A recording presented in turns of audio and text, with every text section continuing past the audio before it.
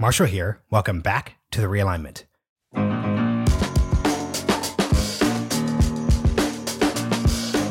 Yeah, I think it's an employee market right now, right? There are a lot of employers who are looking for jobs that they need filled for various reasons. There's good data out there released in the last month that the Great Resignation was actually a lot more weighted over in the retail and restaurant sector. So most of the people who were quitting their jobs and then finding new ones were people who were doing those sorts of non-office jobs. But I do think that the spirit of the Great Resignation is still very much in place in workplaces.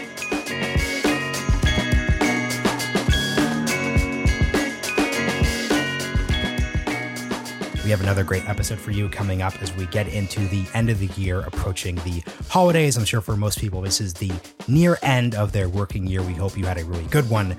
On that note, we have an episode that's perfectly suited for this conversation. It's with Charlie Warzel of the Galaxy Brain newsletter and The Atlantic, and Helen Petersen of the Culture Study newsletter. Annie has also written a variety of really interesting books about millennials in the workplace, burnout culture, a lot of great stuff that all of us are thinking back over as we are looking at the end of the year. The book they wrote is called Out of Office, The Big Problem and Bigger Promise of Working from Home. Sagar and I have been obsessed with this conversation about how the workplace is changing. It's an example of a literal realignment. If you went back to 2019 and asked us, will most of us work from home? If you're in a white collar profession, obviously, most people will be highly skeptical. Yet, that's happened. We've seen a complete and total change where you live, where you work, and how that work is actually performed.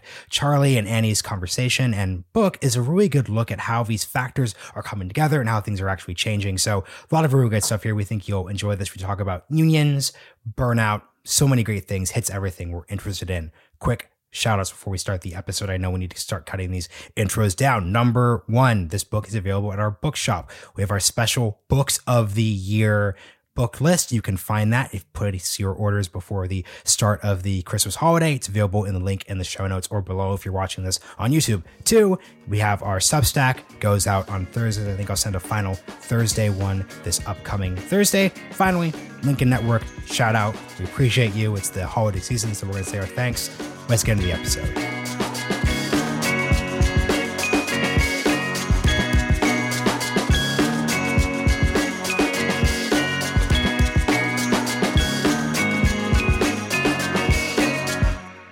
Anne and Charlie, welcome to The Realignment. Thank you for having us. Yeah, good to be here. A really important thing when we're having a conversation around the future of work is we all have to state our biases going into that, because it seems as if whenever this conversation happens, a lot of personal preferences are coming in and clouding people's takes. So for example, I am going to say I'm very pro-office, but that's because I hate email. I hate Slack. I'm difficult to get in touch with. But if you put me in person, I perform much, much better. I'm more social. So that's a personal bias that's going to impact how I think about this. Starting with you, Anne, how are you coming into this discussion around work from your personal perspective?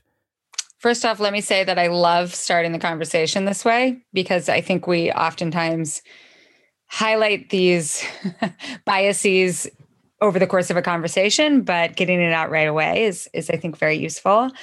I dislike The Office. I was an academic and came to understand work through the lens of having a lot of control over when and how I did my work.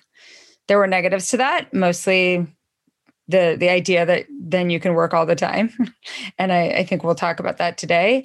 But I'm awkward. I don't like having to be in the office at a certain time. I hate commuting. Those are some of my natural disinclinations towards the office. But I also am not like, I never want to go into an office. I think offices are useful, but I don't think they need to be useful all the time. How about you, Charlie? So my bias is that I like the office as well. I've always been pretty comfortable there. I get a lot of energy from it, essentially. I feel like it helps ground me sometimes in understanding how I'm doing in my job. So if I feel kind of listless or whatever, there's like data I'm getting there from, being around other people if I'm not doing well enough. And if things are going pretty well, like I see that too. And I feel that, and I feed off that energy. It's why actually, like I've like, for example, when I worked at the Times and I was living in Montana, I would come in, a couple times a year, and partially just to get that like check and like feel like grounded again. So I do like it. But the thing that, my personality bias wise, is like, I also have real problems putting up walls in anything. So like that environment also can, like, I found like it does kind of like, overtake me a little bit. I do kind of get like, overly engrossed and sort of swayed by it.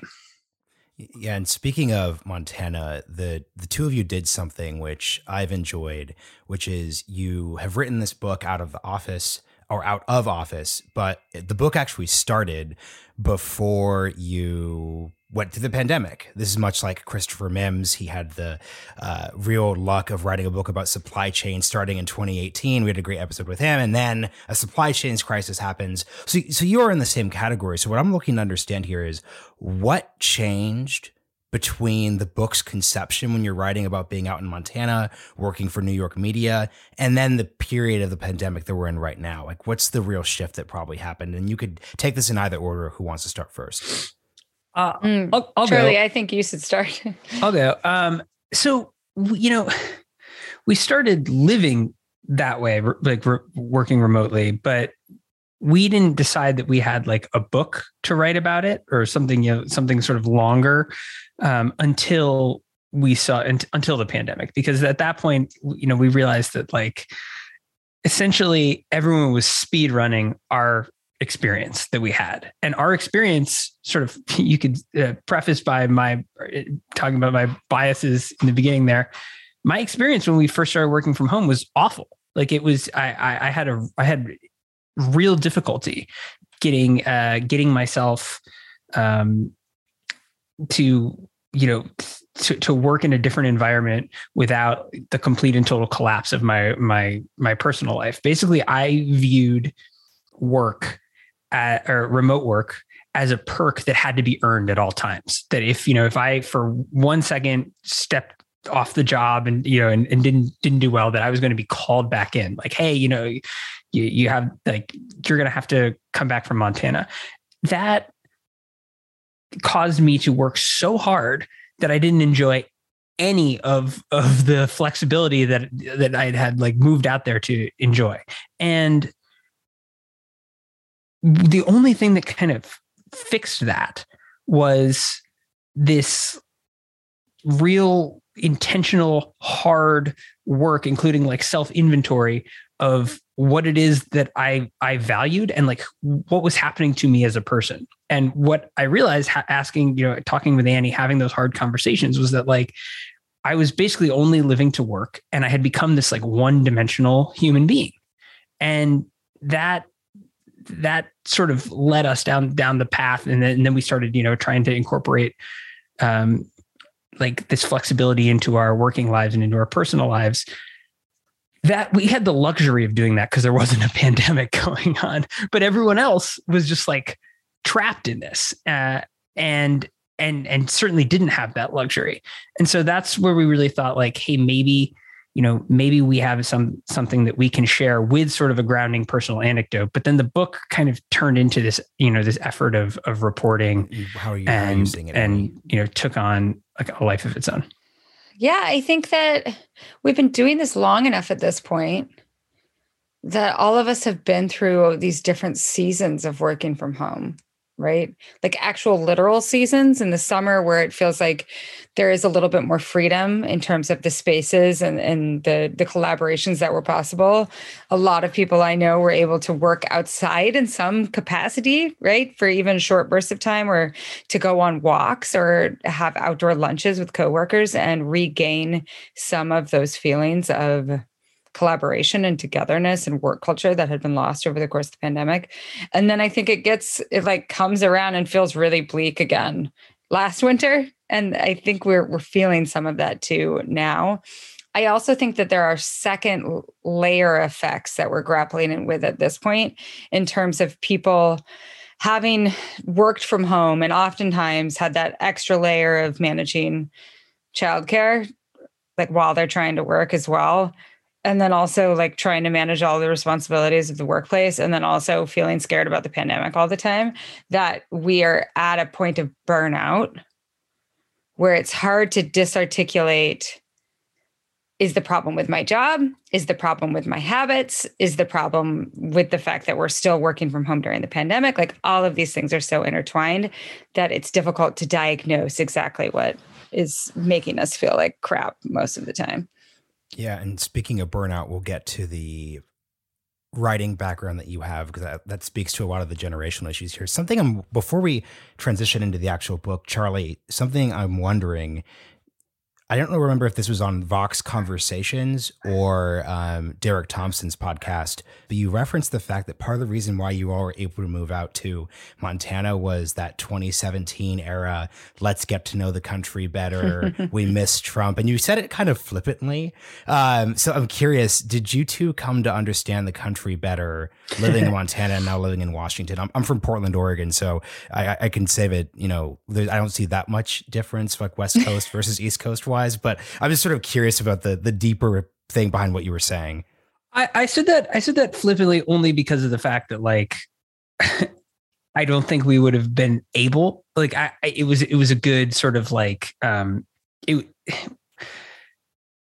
moment was making a lot of newsrooms feel pretty insecure. And it was like it was a hook. I'm not flippant about the fact that, like, I think living in places outside of the coast or just doing media outside of New York or Washington, D.C. or LA, like, I think that's broadly very helpful. I mean, I would say that the biggest thing for me, like, I don't want to, say like, oh, I learned what it is to be in real America, right? Like, I would say the biggest thing that from a reporting standpoint that I learned and sort of a difference is, like, was kind of climate based. And, like, I really didn't understand the wildfire ecosystem that, the West has been dealing with. I think that's just like sort of one example for me of, regionally specific issues in a larger, bigger sort of story that is really, really important. And I think this past summer, since it got just so absolutely bad, I think the sort of national media kind of picked up on it a little more. And I think it's now an issue that people care about. But in 2020, it was actually on in September, happened to be on my birthday, but that day when, like, San Francisco was just like bright orange, it was like truly sort of like Blade Runner stuff. I just remember that, like, that was everywhere on Twitter, but, like, it wasn't actually a ton of coverage of it in the national media. And I was like, man, like, we know when there's like a lot of rain in an afternoon in New York or Washington, DC, right? Like, it's just like, it's a bigger deal. And so I think understanding, some of these regionally specific problems that, being an East Coaster before this, I didn't, but I'm not going to say that it's like, I'm now in touch with real America in some way that makes me better than anyone else. And I wasn't trying to, I was just totally. It's interesting because I think the reason why that whole shtick has become a cliche is that this became this thing where there's this metaphysical wisdom that one gains once one crosses the Rocky Mountains or goes south of Virginia, which is just funny. But Annie, here's a question I have for you. Speaking of the country being a different place than the coast, an interesting thing that comes through in the book is I feel like there's this shared assumption that the pandemic is something that is scary. The office is your standard style of commuting. Companies are pursuing specific policies. And, Charlie, you're at The Atlantic. There was recently this piece by Matthew Walther that, like, went all over the place saying that, like, most of the country doesn't care about COVID anymore. So as you're thinking about this future of the office conversation, I'm a little less interested in, like, debating that piece, more just the idea of, in places in the country where there definitely isn't as much pandemic, let's just say, seriousness, why would the actual work style of the office actually change? So, like, if I'm in, like, South Florida, why would any of this conversation matter at all? Yeah. So this is a great point.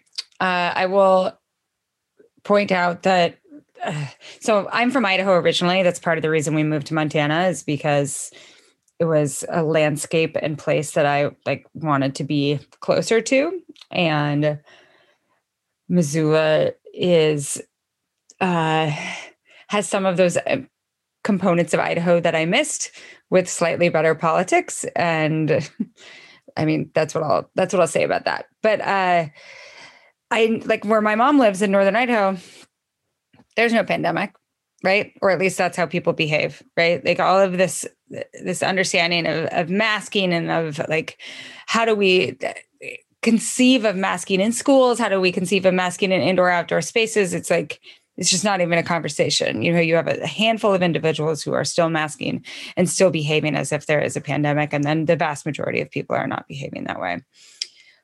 But even with that, I do think that you still have considerations that are happening, whether it's on like the state level, like offices that are run by the state, or federal workers, which is a much larger percentage of office workers than I think a lot of people understand or acknowledge. And in states like Washington State, where in the eastern half of the state, there are a lot of people who are behaving as if the pandemic has not happened, but they are still under the rules and regulations passed down by Governor Jay Inslee, which is like, you have to behave like a pandemic is still happening. That's the case in a fair amount of locations. So whatever happens in terms of individual businesses or organizations in places, like if they might not care as much about the pandemic, I think that those are still the minority. The vast majority of organizations are more national organizations that have to make decisions that align with more national policies. And so I still think that this is a conversation very much worth having, even though you have a lot of smaller offices in smaller locations that are just have had people coming in for months, right?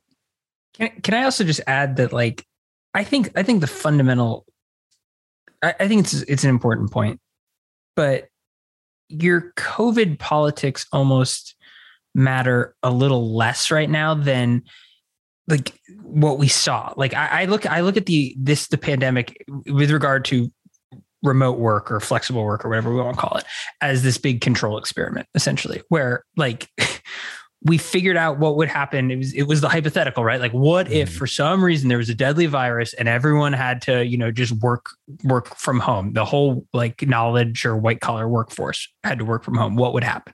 We've kind of played that out, right? And I think that what I've been saying in a lot of these interviews about the book is that, like, I think that is sort of the spark here for anything else, which is that there was this sort of myth that the office was the nucleus that held everything together. And if you took people out of that, productivity would plummet, corporate cultures would erode to such an extent that we'd be, like flailing and just like totally adrift and at sea in a business sense, right? In like a profit line sense. And what we saw is that that's bogus. Like that didn't happen.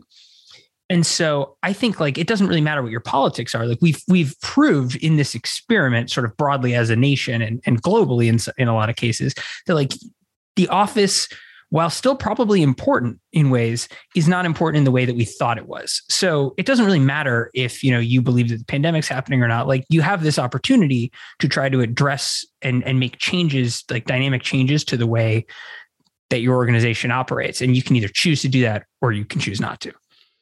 I really appreciate the 1-2 punch you two just gave, because what I'm hearing is, even if you're the reddest of red states, you probably don't want to commute if you don't have to commute, and you're not going to, and you're not, and just because you don't like masking doesn't mean you're going to want to charge into the office if the underlying value proposition isn't quite as clear. So I think that's really helpful.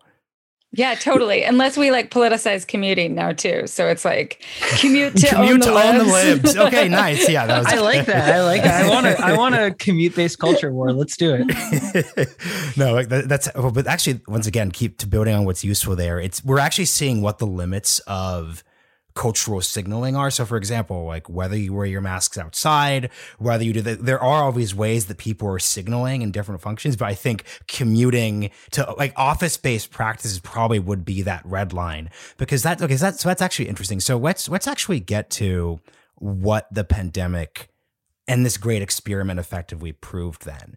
Because it seems from my perspective, this is a little hard because I'm a podcaster. So so 15 different things.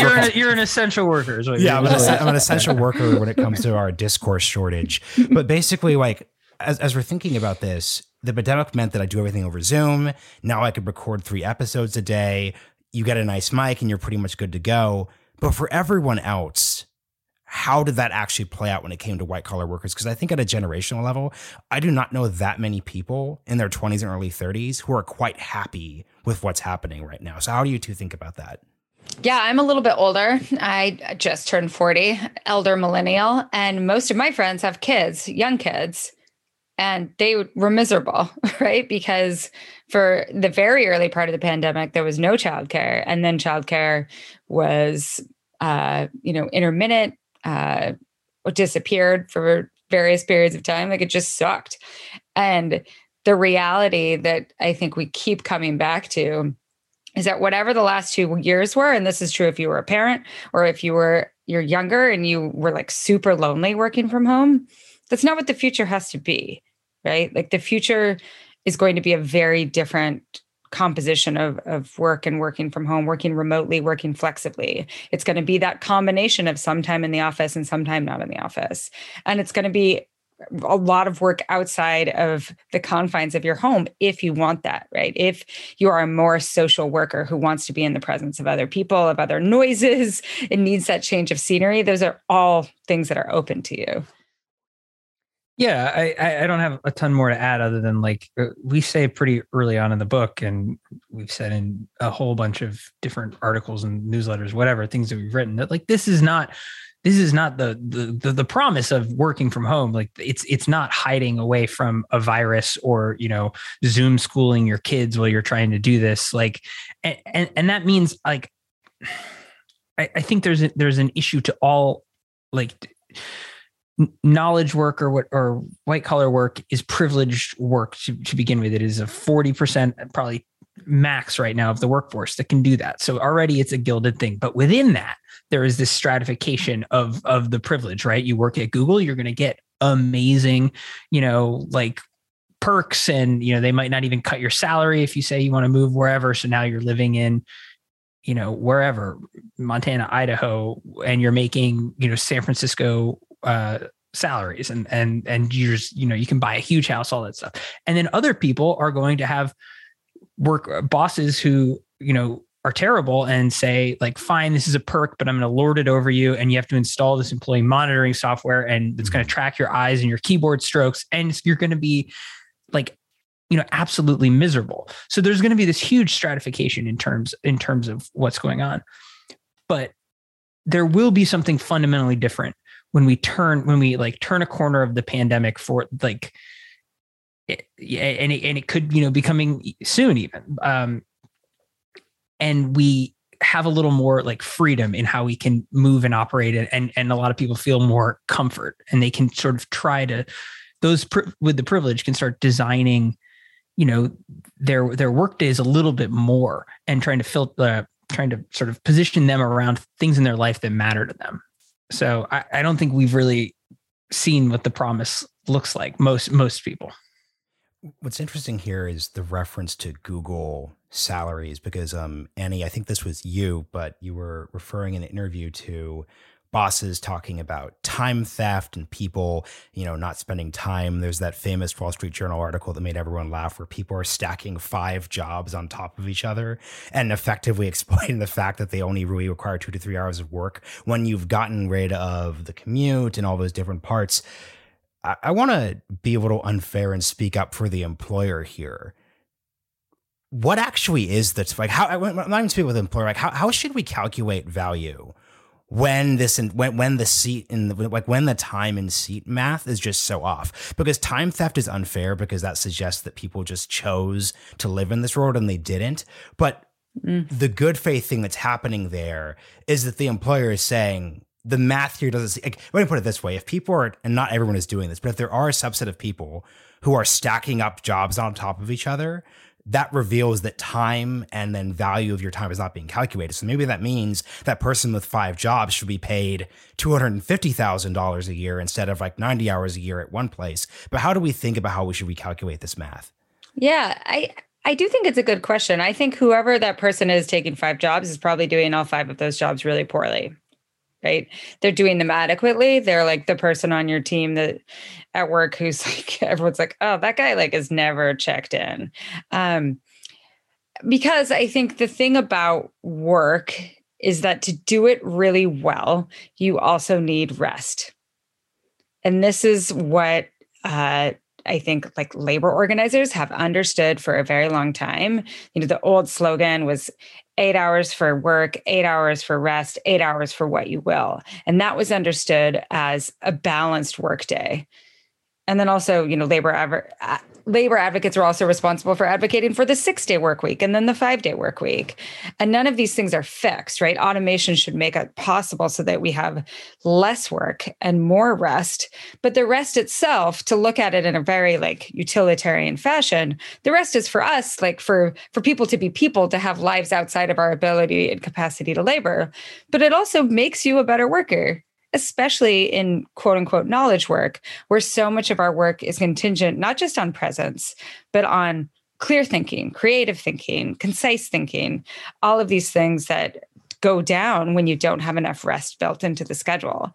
So for me, if someone says, okay, over the course of the week, here are your deliverables. Like, here are the things that we expect of you in terms of the amount of copy we want you to write, the amount of podcasts we want you to put into the world. If you can conceive of a schedule that allows you to put out 2, 3 really good podcasts, and then the rest of the time is you reading for pleasure, you reading for work, but also for pleasure, you walking around, staring at the wall, being with friends, doing things that in some ways inform your work, but in other ways do not. Is that, yeah, you know, are you stealing wages from yourself by not having all of those hours dedicating specifically to the work of podcasting?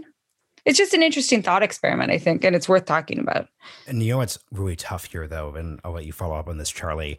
I have the privilege of having a very deliverable, focused work style. So like you said it yourself, produce 3 podcasts. This is actually what I do. Produce 3 to 5 podcasts a week.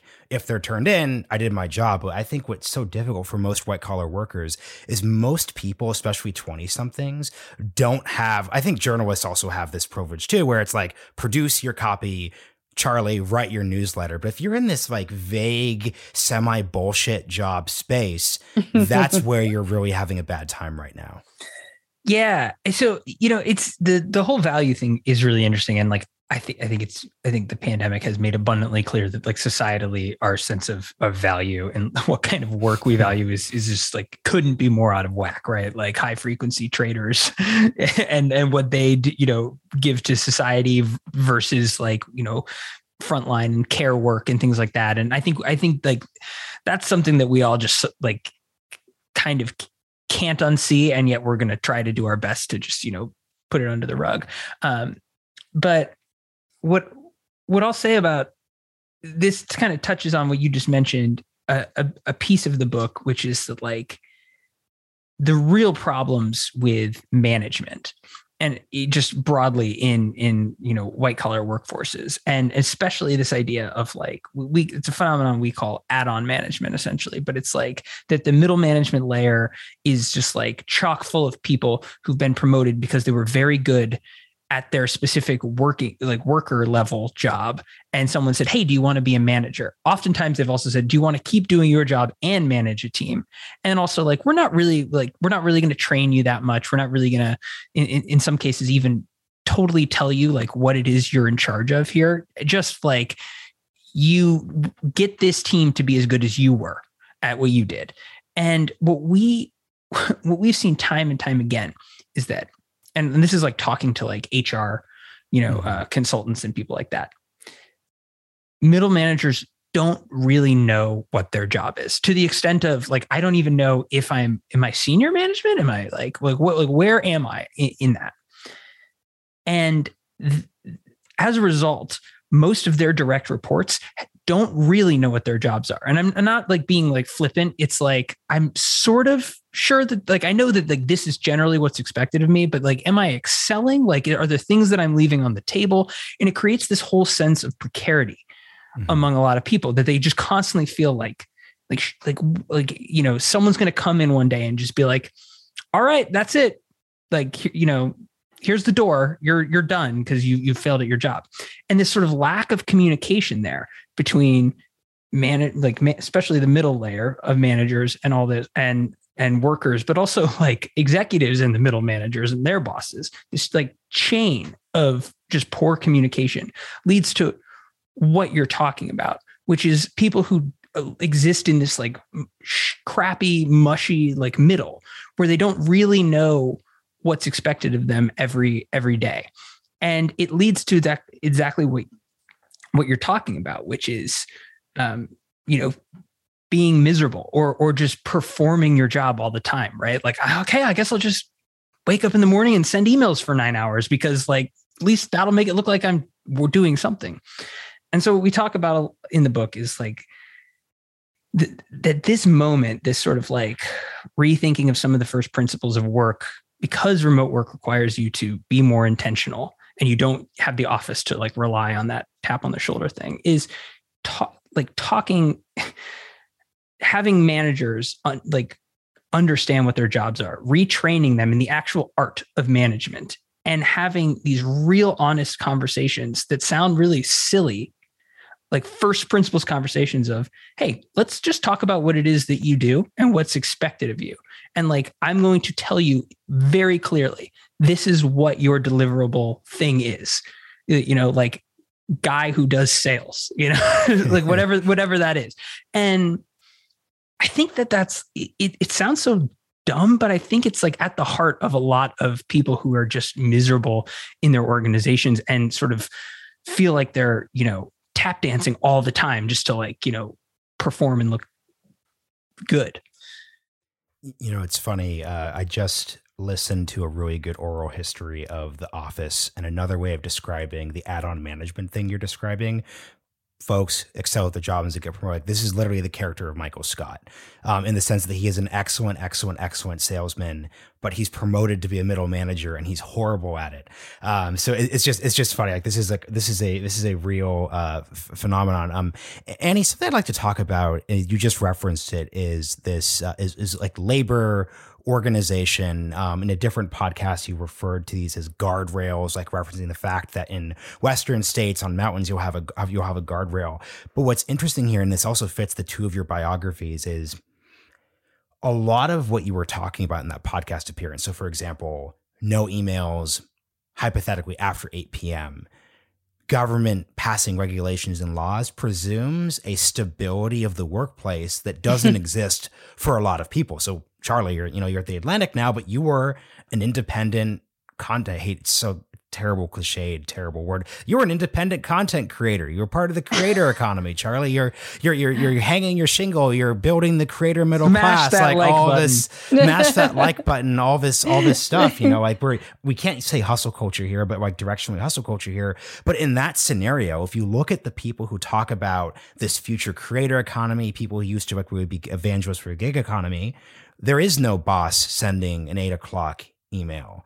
There is no, if you're not writing your newsletter, someone else is writing your newsletter, especially in these busy spaces. So how do we balance the fact that for most people, especially my more ambitious, frankly, burnt out friends, they're not in a situation where there is an equivalent of a law that could be passed that would deal with the specific precarity they're going through. So how do you just think about this broadly?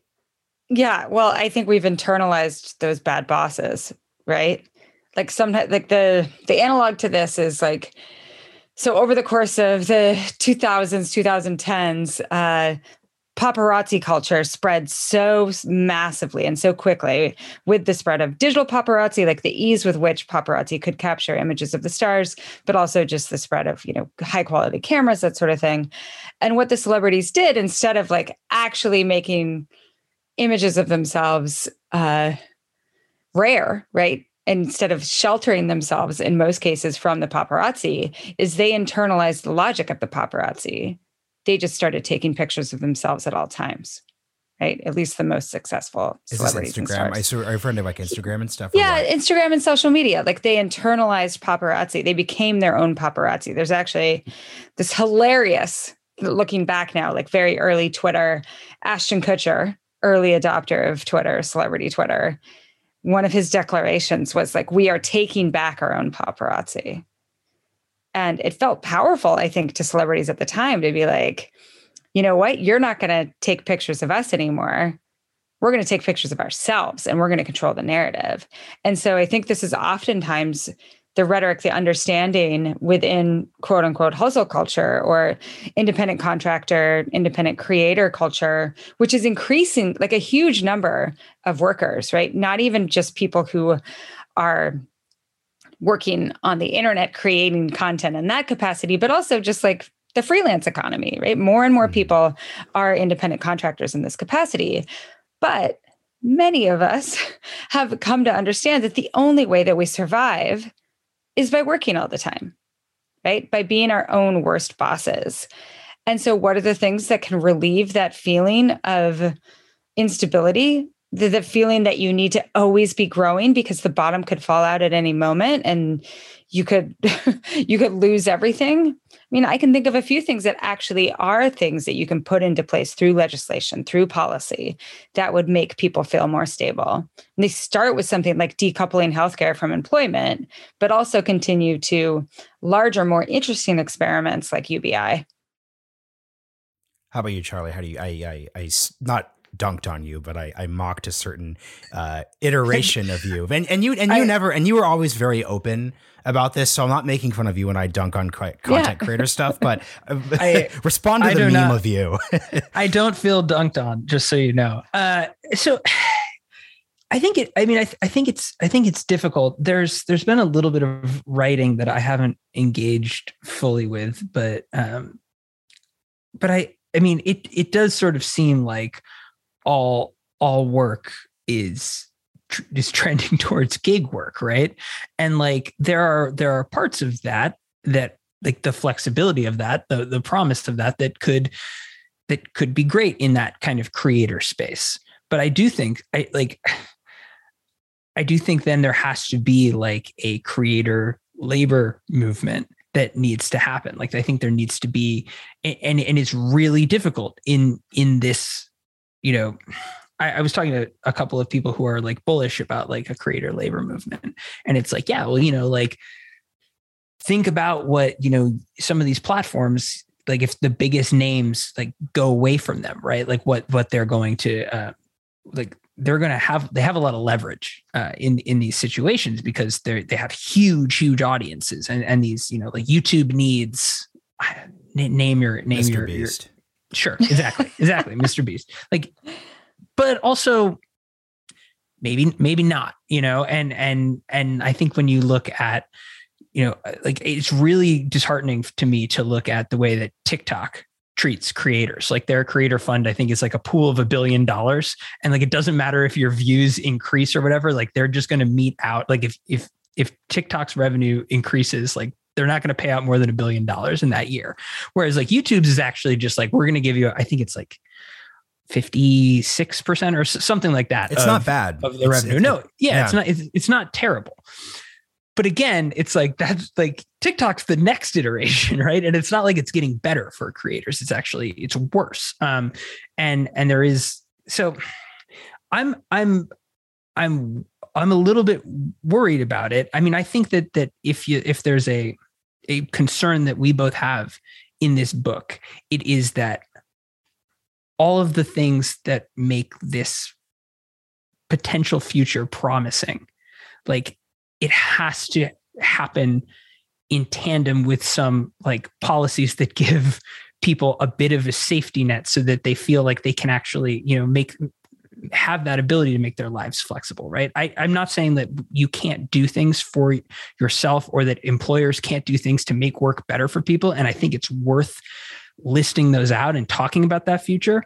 But if you're talking about like a real wholesale change that really actualizing the promise, like you do need, I think, to decouple healthcare from a job, because if you're so worried that you're going to be sent into potential financial ruin, or a family member of yours, could get sick and die as the result of you getting fired.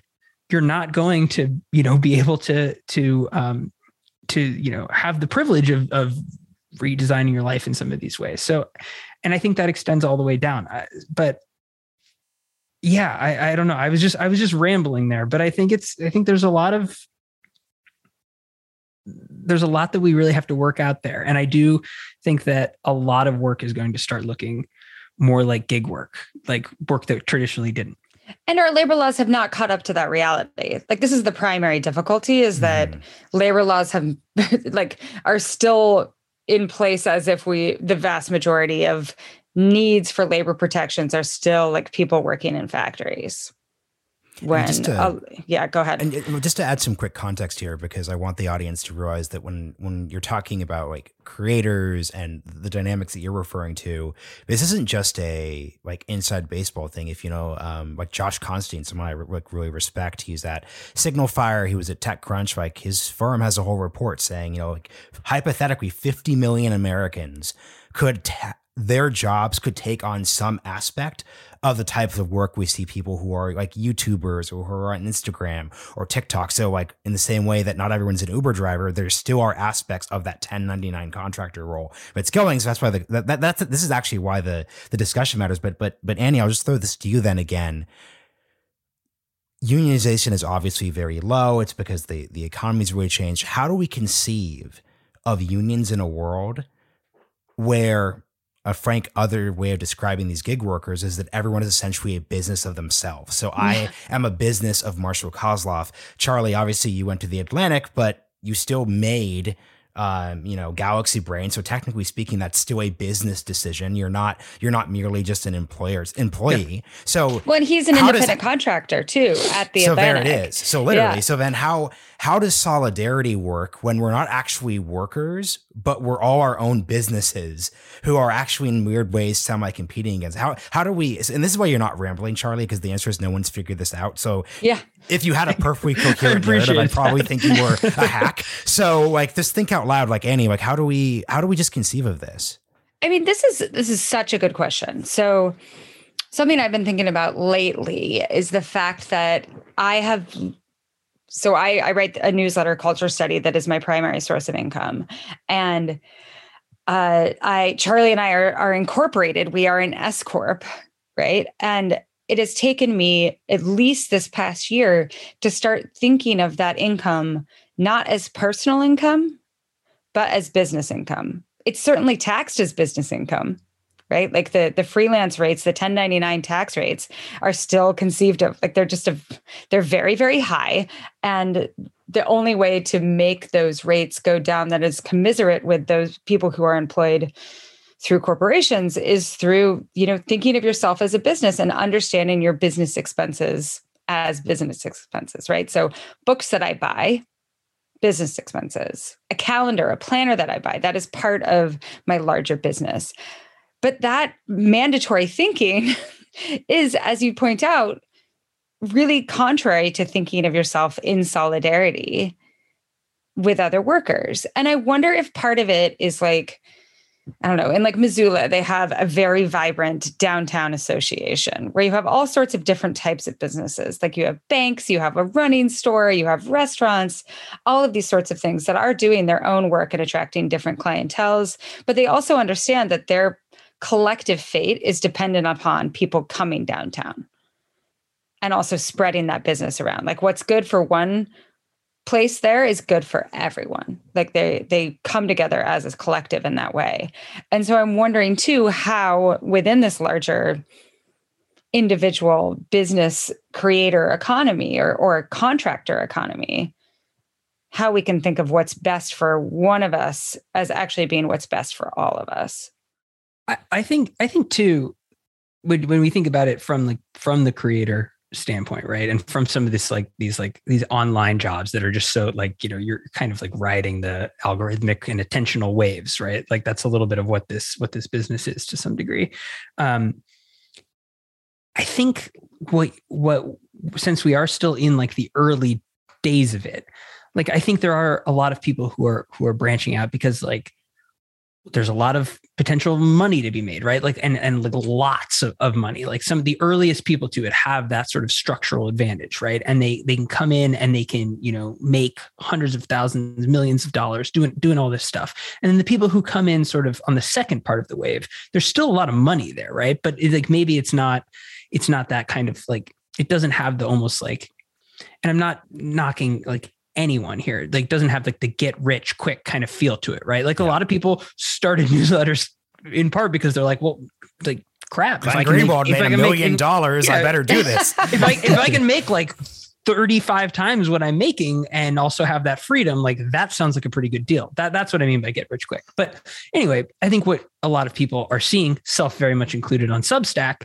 is like, there was certainly money there, but it wasn't that like order of magnitude amount of money, right? And so I think you might see people coming together in those spaces, right? Like, and because of the fact that it's like, well, okay, so maybe this isn't a way for me to make oodles of money, but it's a way for me to have that freedom I want, make comfortable money. And I look at like Defector and that cooperative, that media cooperative model, which, you know what, they're doing really interesting work. We're getting niche here in a good way, but can you explain Defector? We haven't mentioned. Yeah. So it's basically a whole bunch of staffers from the website Deadspin. It got bought by, I can't remember who bought it. Anyway, got bought by a media conglomerate. They put in, somebody who basically did not, just like a media suit, who did not, understand really what the secret sauce of that website was, caused a lot of the beloved staffers to quit, resign en masse. And then they formed a media cooperative, and they publish now and they charge subscriptions and stuff. But it's like a big, other people have done this too, but it's a big Substack that you pay for, right? And they're profitable. No one is making tons of like Greenwald levels of money, but everyone's comfortable. They're doing what they want to do. And I think that is something that we might be able to see in terms of like solidarity. Like right now, the media ecosystem is forcing a lot of people to be like into that sort of individualist thing. And I think in part because like, it has that gold rush mentality. There is, a lot, like you can strike out on your own and do that. But as that sort of comes back to earth a little bit, I think you'll see people say like start to find solidarity in that idea of like, well, we are stronger, together here. I could be wrong, but I think that will happen more and more. And this is just sort of like, we're kind of, coming up to like a maturation of that, like, oh, wow, my job can be influencer, in X way. And Annie, I want to give people news they can use, because the reason why the conversation around journalists and creators matter is because the central feature here is that we're seeing the value proposition change. So it used to be that all the value was in the company, all the value was in the brand, but what Charlie, you're going through, what the three of us go through, because we run businesses that are businesses of ourselves, is we realize that we actually, as individuals, have a lot more of the value proposition than in the past.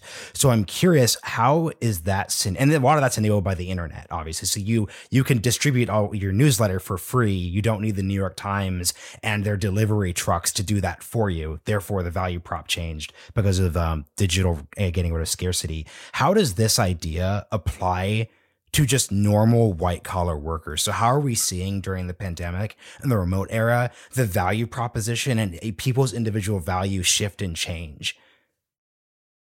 Yeah, I think it's an employee market right now, right? There are a lot of employers who are looking for jobs that they need filled for various reasons. There's good data out there released in the last month that the Great Resignation was actually a lot more weighted over in the retail and restaurant sector. So most of the people who were quitting their jobs and then finding new ones were people who were doing those sorts of non-office jobs. But I do think that the spirit of the Great Resignation is still very much in place in workplaces. Workplaces right now are kind of scrambling to figure out, okay, how do we keep our existing employees? How do we reduce turnover? How do we figure out how to stay competitive with these other workplaces? And part of that is trying to figure out what the road forward is when it comes to flexible work scenarios. So I think if you see like offices that are super rigid about like everyone is going back into the office now, people are going to quit. They might stay for a while and then they're going to quit, right? They might start putting up feelers, finding other places. Anecdotally, I know a lot of people, or I've heard from a lot of people who are like, as soon as these back to the office implementations like actually go into place, I have to find a new job because I'm not going back into the office 9 to 5 ever again in my life. And I think right now you also see open application, like open jobs that are fully remote, hundreds and hundreds of applications for those jobs. Whereas the positions at places that are requiring people to have a much more rigid schedule are really struggling to fill those positions. So it's the way forward. Like it's a stupid cliche, but you can't put the genie back in the bottle. Like it's similar in a lot of ways to how entitlements have worked historically in the United States, that like once you give people or you offer or you create something like Social Security or Medicare, you can't take that away, right? Like there would be uproar. So there's no going backwards from this place where we've realized that flexible work is possible. It's not perfect yet by any means, but it is possible.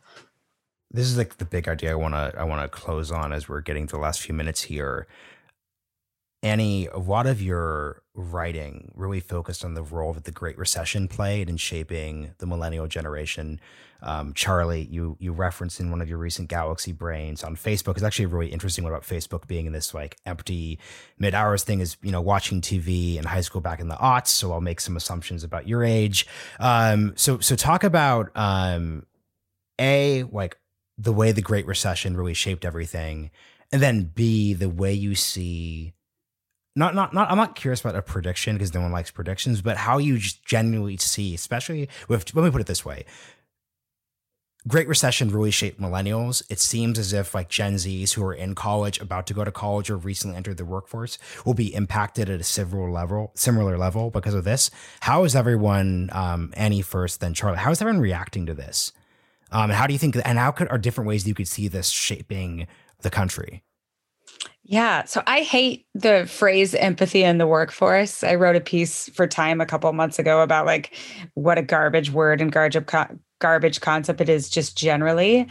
But at the same time, I wonder if those of us who are a little bit further along in our careers, whether in our late 20s or early 30s or 40s, can think back of what it must feel like to go into the start of your career with no infrastructure of career in place, right? So you finish college, and the end of college is pretty weird because it was in a pandemic, and you're just hoping for some sort of rooting, some sort of grounding, and there's nothing, right? Either you start a job remotely and you have no idea what is expected of you, what the norms are, what's your day supposed to look like? Am I ever going to have friends again? Or you're still trying to look for a job and trying to figure out what your future looks like. And so I try to like think about how unmooring that is, and how that's going to affect this entire generation. I think it's going to be the defining trait of adulthood for many of these students who are graduated from high school or college into the pandemic in this moment. And we won't know the full ramifications for several years, but I think it's really worth thinking about now. And quick follow-up on that. What was the defining trait of millennials who graduated college during the Great Recession? Because I graduated high school in 2010, so I missed it. But what was the defining trait in my generation's context? Just like any sort of work that you're given, you need to be grateful, no matter how exploitative it is, because at least it's a job. At least it's something. I mean, I remember writing for free, feeling gratitude to write content for websites for free because it's, exposure.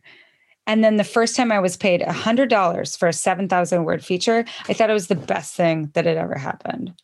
And part of that was like the training that academia had put inside of me, which is that like you should labor for free all the time. But part of that too was the reality of the post-recession online marketplace, which is that no one's going to pay you. And if you do get paid, no matter what it is, be grateful. And at any moment, everything could fall out beneath you, which is why I think in a lot of ways, the beginning of the recession in particular, when it was so uncertain what was going to happen with offices and the economy, was really re-traumatizing for a lot of millennials.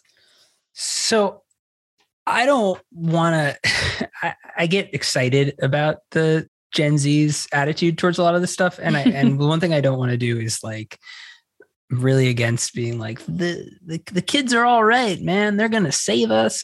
Or like all of Gen Z is just this one person who's addicted to TikTok and blah, blah, blah. It's like I really understand that the generations are diverse and different. Diverse and different. Yeah, exactly. Yes. In all of the possible ways. Like, and I'm not, so I'm prefacing what I'm saying there. One of the most exciting things I think, and again, it's all really anecdotal, is that a lot of people are graduating into the workforce and they're taking a look around and they're like, okay, so everyone's miserable. There is precarity everywhere. Like the millennials are just like clearly screwed up in like very big ways and have these really awful attitudes towards work, but also we're like there's like a Stockholm syndrome thing happening, which is like what Annie's kind of describing. Right. So like, they're not really like, they don't even want to quit their jobs. They just like, they're just they're just not having kids and buying dogs. Right. Because like, they're just terrified and need something to hold on to. I think they're seeing their parents who, are also just like pretty burned out and having difficulties. I think they're seeing like that there's just not, when you get into the history of it, not having nearly as many labor protections as the generations before, this sort of idea that like the standard of living is like slowly going down, or you're just going to have to work that much harder for it. And I think they're saying like, okay, so I do this and I align all of my self-worth with a career for 40 years. And then at the end of that, I can like hopefully have enough money saved up to like go do the thing that I want to do or enjoy my life in some way. And they're saying like, that's a bad deal. Mm-hmm. And again, I'm painting with it too broad of a brush here, but I think that there's a sort of a sentiment there. And that is, I think, super profound. And you're just like, again, all anecdotal, you're seeing this in workplaces where like there's an all hands meeting, right? And like, and this is also younger millennials too, I think. And they're talking about like, okay, and like, this is the paid leave plan. And like, there's kind of like a smirk from like the executives that are like, we're adding one more week for fathers or whatever. And like, someone will like raise their hand and be like, this policy is offensive. Like, explain to me like why, like why this is. And like I've been in workplaces where that kind of things happen. And like the executives are kind of taken aback. It's like, whoa, like I can't believe they talk to me like that. And they don't know really what to do. And I think it's put a lot of, companies on their back foot, that like there's a lot more pressure and a lot more people speaking up to this idea. And just broadly speaking are like, I don't want to tolerate all of this crap in perpetuity. And I think, I don't know. I don't know where that goes. Maybe that just gets, sort of like drummed out of people as they have to just labor on. Right. But I think there's something there. I think it has to do with real fears, existential fears about a climate that seems more and more inhospitable. I think like a political system that seems pretty broken without a lot of, hope in sight. And I think people just saying like, what do we have to lose here in trying to advocate for just like a way forward that doesn't openly suck and that isn't, is openly inequitable.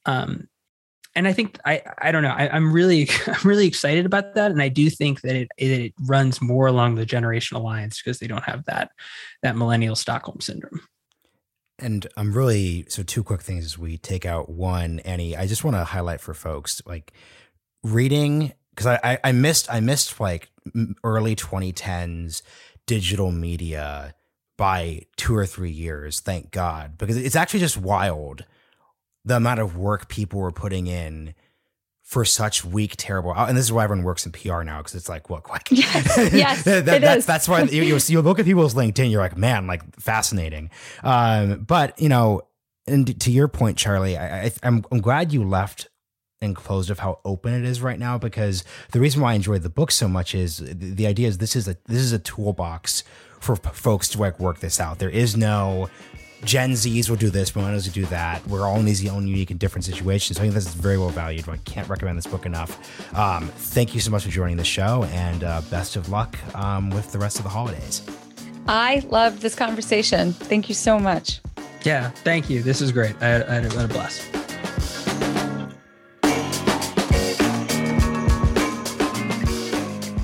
Reminder, Substack subscription, bookshop book purchases, and of course, huge thank you to Lincoln Network for supporting our work. We'll see you next time.